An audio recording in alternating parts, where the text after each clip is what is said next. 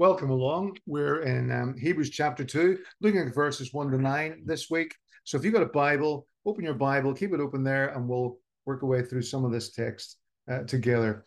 I believe that from Scripture we can glean that God wants and expects those whom He has redeemed through Jesus Christ to live their life as if Christ was living their actual life. So we're called to live the truth of Scripture. We're called to adhere to it. We're called to interpret Scripture correctly. We're called to express God's truth according to the Bible in every way of our lives, and to live in that manner of glorifying Him. And to deviate from the biblical truth, to deviate into an incorrect or an unsuitable biblical understanding or misunderstanding is a very serious thing. And we're called to avoid that in every way possible in our lives, not just to hope we avoid it, but actually avoid it, and to make sure that we are living the biblical principles portrayed in God's word today. So that's our backdrop to what we're going to look at.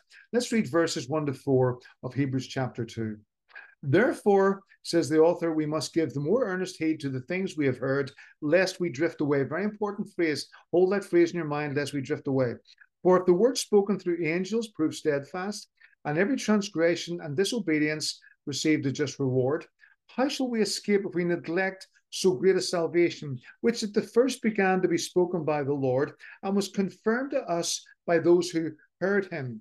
God also bearing witness, both with signs and wonders, with various miracles and gifts of the Holy Spirit, according to his own will. So that's a big statement right there. We've got to break up a little bit and have a look at. So thinking first about the whole point of we're being warned here in these verses about the danger of drifting or slipping spiritually away from God's truth. Deviating just a little away from that is what we're talking about. Whenever something begins to drift away, you don't always notice that it's happening. For the believer to begin to drift away, if you want, it'll happen as we choose not to give the required attention to the things we have heard.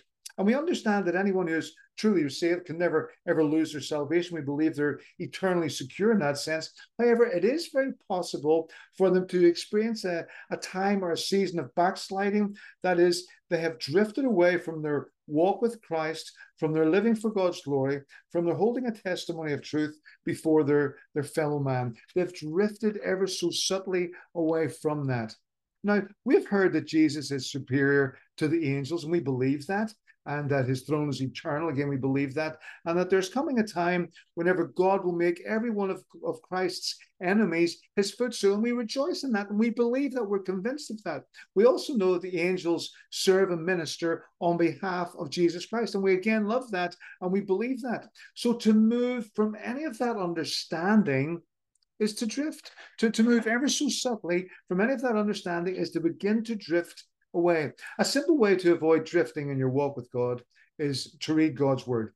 The great B.B. Warfield once put it like this: when Scripture speaks, God speaks. In other words, when you read the word of God, God is speaking to you. If you want God to speak to you, read the Bible. He will speak. That's him speaking continually. Well, one author suggests that we drop the anchor of our souls into the deep waters of the word of God. And by doing so, we will avoid drifting from God and from his truth, because we'll be founded and set and continuing in the deep waters of the word of God. Now, in verse 2 of our text, the author gives his reasoning as to why God holds his redeemed people accountable. It's been a practice of God throughout time and throughout Scripture to always hold his people accountable for their actions and for their beliefs. In other words, they have a belief, they're responsible for that. They have an action, they're responsible for that. Whenever Moses descended from Mount Sinai with the two stone tablets on which God had inscribed the Ten Commandments, he discovered that people had busily erected a golden calf, which they were worshipping.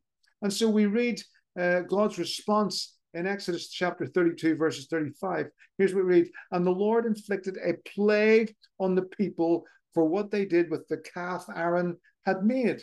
You see, they thought this is a good thing, we're worshiping, but they had drifted from God's truth. So to drift away from God's truth is incredibly serious. We read in Leviticus 10, 1 to 3, for example, the account of Nadab and Abihu. Then Nadab and Abihu, the sons of Aaron, so they had this godly heritage. Each took his censer and put fire in it, put incense on it, and offered profane fire before the Lord, which he had not commanded them. So fire went out from the Lord and devoured them, and they died before the Lord. And Moses said to Aaron, this is what the Lord spoke, saying, by those who come near me, I must be regarded as holy, and before all the people, I must be glorified. To drift from that is to walk away from God and to get things terribly wrong, even though it can be a subtle drift. So in verse 2, we're reminded that every transgression and every disobedience will receive and has historically received a just, suitable reward for that action. So a transgression, to break it up a little for us, is an action that goes against God's law, against a rule or a code of conduct that God has established. And in our text, it's an action against what God has planned or what God has intended to do. In other words, if we have chosen to drift from what God wants to do, he's not going to let us off the hook with that. Remember, our verse opens with the reminder that the word spoken through angels has proven to be steadfast. This is a solid statement. And whilst the angels have delivered lots of messages in Scripture, the particular message referred to here is that of the Mosaic covenant. That's what he's saying right here. He's saying, this is the covenant you've got to hold to. And under the old covenant, this old covenant, a suitable penalty would have to be paid for every transgression made by an individual or by the people collectively. So if the people acted in a certain way against God, they would have to pay for that. If an individual did the same thing, they would have to pay for that. And because of this, the author asks the amazing and great question that we're familiar with in verse 3, how will we escape, or how shall we escape if we neglect such a great salvation? If we choose to reject God's truth as expressed in the Bible and in the life of the Lord Jesus Christ, we will be held accountable and suitably penalized in an eternal capacity for such a transgression. So all of the unsaved people in the world who have rejected Christ, whether knowingly, ignorantly, suitably, unsuitably, however they chose to do that, they will receive their eternal reward, which will be rejection by God through Jesus Christ, his Son. Because of that. Now, in our text, the writers moved us from the embracing of an old covenant delivered to God's people by the angels, by the angelic realm, if you want, to the embracing of a new covenant delivered to the church by the Lord Jesus Christ, the head of the church, God's own Son. So this is the one overseeing the church, who's responsible for the church. And he says, here's the covenant I want you to follow. And in our text, the writer has moved us to this fresh place. So to reject this new covenant is to reject Jesus Christ and his offer of salvation. We're saying, I don't need that. I'm going to hang out with the old one. I'm not going to listen to this new statement by God that he's done and is assured to us from Scripture here. This new covenant is one of great salvation. This is an emphasis that our salvation is both eternal and secure. So if you know Jesus Christ, then you're secure eternally in that. You may wander, you may fall apart, but you're going to return to that true love. You're going to get back there because you want to get back there. And the author makes it clear that this salvation was spoken of by Christ himself. And his point is that whenever Christ speaks, his words take authority over all other speakers, all previous speakers, even the angelic host. So God sent them to make a statement to their day, but this is a new day we're looking at here, and Jesus Christ has spoken, God's Son has spoken, so that overrides that oversees that. He then writes that this message was confirmed to us by those who heard him. And simply put, this message was handed down to them by others, by people who were faithful before, the people who were faithful to God's truth, and determined that the true believers never experienced any such drifting away from truth. They're telling the generation ahead of them, don't drift away. Here's the truth that will keep you locked in, will keep you anchored in God's ways. Don't drift from this truth, because this is the solid truth. This is your anchor. This is your foundation. This is steadfast for you. And then in verse 4 of our text, we read that all of this was approved by God, who provided testimony of authenticity through signs and wonders and various miracles. So God puts his stamp on all of this and says, this is truth. What you've heard, what you've seen, this is truth. And so the purpose of any miraculous happening is always to qualify that Jesus is who he professes to be. He's the Son of God. He's the Messiah. He's God in the flesh. He's the Redeemer of sinful man. That's who Jesus is. And these signs and these wonders and these miracles were authentic, just putting the authenticity on that Jesus Christ is truly who he claims to be. So our verse continues by showing us that the Holy Spirit then distributes gifts within the church according to his will. Now, the purpose of any spiritual gift is to serve the body of the church. It's never to be abused by using it only for personal or private purposes. In other words, I've got this gift. Look at me. That's not what this is about. This is about serving. This is about working. This is about building up and edifying the church. All spiritual gifts are to build up the church that Jesus is building. Let me read Ephesians chapter 4, verses 11 to 12 to you. And he himself, that's Jesus, gave some to be apostles, some prophets, some evangelists, and some pastors and teachers. And then we discover why they're given to the church. For the equipping of the saints, for the work of ministry, for the edifying of the body of Christ, that is the church. So they're there given to the church to build the church up. They're to edify the church. They're to establish the church and enable the church to function and be used by presenting Christ and glorifying God. In fact, if we back up just a few verses to verse 8 there, we see Paul quote from Psalm 68 where we read, when Jesus ascended on high, he took the captives captive and he gave gifts to his people. He gave gifts to his people. Now, Psalm 68 refers when he, and that is speaking of Jesus in the future. So he gave gifts to his people. And with the full authority of heaven behind him, Jesus then blesses the church which he is building with every gift needed by which he alone can be glorified. So these gifts are here coming into the church to glorify the church and to glorify Jesus and to edify the body, which is the church. And all such gifts and their use within the church serve as a testament to Christ, to his being the head of the church and as being capable of replacing the old covenant with what he calls the new covenant. He says, here's the new covenant. This was the old one. Here's the new one. It supersedes that. And with all of that, as we enter this next section then of chapter 2, we immediately realize that with his use of the phrase, the world to come in verse 5, the author is helping us appreciate that with Jesus being enthroned at the right hand of God, a new plan has been introduced to mankind. So in verse 5, we see there's a new plan, there's new steps being introduced to mankind. Through his living here on this earth, them being crucified to redeem his people from their sins, and having conquered the final enemy of death by his being resurrected to life, Jesus has provided everything that we have need of for salvation and victorious Christian living. He's even given to his church his own Holy Spirit, enabling us to live the life of heaven here on earth. We're capable of doing that as his redeemed today. And so Paul says in Ephesians 2, verse 6, that we're seated with Christ in the heavenly places, even though we live here on this earth. We're actually functioning there, even though we live and function here. And the author's point with his phrase that Christ has not put the world to come, of which we speak, in subjection to angels, in verse 5, is simply this. Currently in this present world, the angels have this ruling responsibility with God over the affairs of mankind. But in the world to come, they will not have that role, nor will they have that authority. In the world to come, Jesus Christ will be king unrivaled. He will have this full authority in a public fashion, a public manner that will never be questioned in any way. So then we move on from verse 5 to verses 6 to 8 of our text.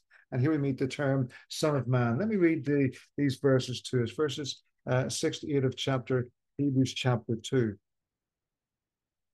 But someone somewhere has testified, what is man that you remember him, or the Son of Man that you care for him? You made him lower than the angels for a short time, important phrase. You crowned him with glory and honor and subjected everything under his feet. For in subjecting everything to him, he left nothing that is not subject to him. As it is, we do not yet see everything subjected to him. That's the current verses we're going to look at right there, verses 6 through 8. So here we meet the term Son of Man in reference to our wonderful Savior, the Lord Jesus Christ.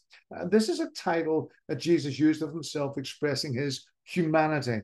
And the term shows that he will have all of the emotions and all of the physical feelings that mankind experiences during his time here in this life, in this earth, and his time of suffering. Now, the most amazing thing in all of this is that the one who's superior to the angelic realm, as we've discovered in chapter 1, being the Lord Jesus Christ, as the Son of Man, he consciously chooses to subject himself to living a little lower than the angels, living on a lower level than the angelic realm. Presently, we don't see everything functioning in subjection to Christ as stated in verse 8. We don't see all of that happening currently, like he's fully in control of all things. But then we read these words in verse 9. I'm going to read verses 8 and 9 of our text again to us and just help us get that understanding. You have put all things in subjection under his feet, this verse 8. For in that he put all in subjection under him, he left nothing that is not put under him. But now we do not yet see all things put under him. So we're not seeing everything under him currently. But we see Jesus, who was made a little lower than the angels, for the suffering of death, crowned with glory and honor, that he, by the grace of God, might taste death for everyone. That's what's going to happen. He's going to taste death for everyone. Now, before we get to the depth of verse 9, we need to understand the emphasis of the writer in verse 8 here with his use of the phrase, putting all things or putting everything in subjection under his feet. The one being referred to here is man. The one that's being referred to is you, is me. That's who he's referring to. Despite the angelic realm having superiority over mankind, God has entrusted the earth, the whole planet, into the care of us. I want you to listen to these amazing words from the first book of the Bible, Genesis, very first chapter, chapter 1, verses 26 to 28. Here's God speaking what he says. Then God said, let us, that's the Trinity, the triune God, let us make man in our image, according to our likeness. Let them have dominion over the fish of the sea, over the birds of the air, and over the cattle, over all the earth, and over every creeping thing that creeps on the earth. So God created man in his own image. In the image of God, he created him, male and female. He created them. Then God blessed them, and God said to them, be fruitful and multiply, fill the earth and subdue it, have dominion, have authority over the fish of the sea, over the birds of the air, and over every living thing that moves on the earth. Have authority over these places, these things, these people, these circumstances, if you want, that you've got the rule over them. So tragically, because we all fell to sin then, whenever our forefather Adam sinned, we became actually incapable of looking after the earth as God intended for us to do. And because of this, we currently live under the angelic realm, with them being superior to us. However, this is only for a season. This is only for a short time within God's economy. In the future, according to 1 Corinthians chapter 6, verse 3, you and me, as those belonging to God, will be responsible to judge the angels because we're in Christ. Now, currently, we are lower than the angels for this short time, as the text tells us, but someday we will rule over them and we'll actually judge the whole angelic realm. Now, God designed humanity to rule over the angels, but sin and our love affair with sin crippled all of that, destroyed that. So in our verse, whenever the author uses that phrase, everything or all things, that's exactly what he means. Author Michael Kruger writes it like this. He suggests there is a rich irony in God's plan for humanity. We were designed to rule over angels, and yet it was an angelic being, Satan himself, who persuaded Adam and Eve to follow him and to rebel against God. Instead of judging and ruling over angels, the first humans subjected themselves to angels. Instead of rebuking Satan, they listened to him. And the ultimate result was that God's design for the world was profoundly broken. Sin had entered and sin had corrupted. So this angelic realm, along with everything in the world, should have been subject to us. But instead, through sin, we gave over that authority, we gave over the control of the whole thing to Satan. That's how foolish and how subtle the whole thing was, with sin taking such a stronghold on mankind and taking us to deviating us away from God's truth. So we live in a fallen world, we know that. Which brings us to verse 9. And this is an incredibly important verse for us to really grasp and to appreciate. You see, the writer immediately speaks of Jesus, who is God. You see, believing that proved to be incredibly difficult for these early Christians, if you want. They had been heavily tainted in their thinking by a group called the Gnostics, who followed Gnosticism, who found it difficult to accept that Jesus could really be a human being. To them, he was a divine being, definitely, but unable to be confined within human restrictions. So the divine being could never be in a human form. That was impossible, according to them. So our author has to help these Jewish converts to accept that Jesus is both God and man, and that from a human perspective, he permitted himself to being made lower than the angels, meaning that in every way, in every single way, Jesus was just like us. He understood us. He gets us. He was just like us. And because of that, Jesus was able to taste and experience death for everyone. We know he was just fully like us, able to do that, but yet without sin. The Puritan preacher John Owen referred to this as being the death of death and the death of Christ. The death of death and the death of Christ. And we can live because Jesus died in our place. What a wonderful thing. And Paul refers this as our being crucified with Christ. You see, Jesus paid the penalty for your sin, so enabling you to live a new life for him and for him and through him.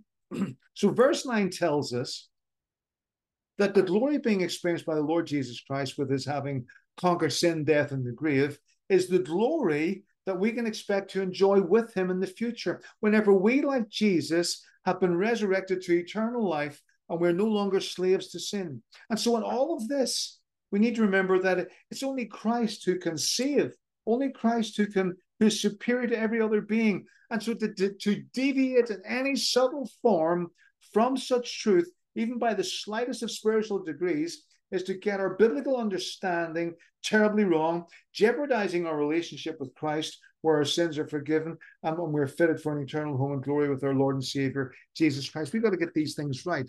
See, truth is so important, and knowing that truth through knowing Jesus Christ and as being God in the flesh and co-equal with the Father in every way is essential if we're going to live for his glory today.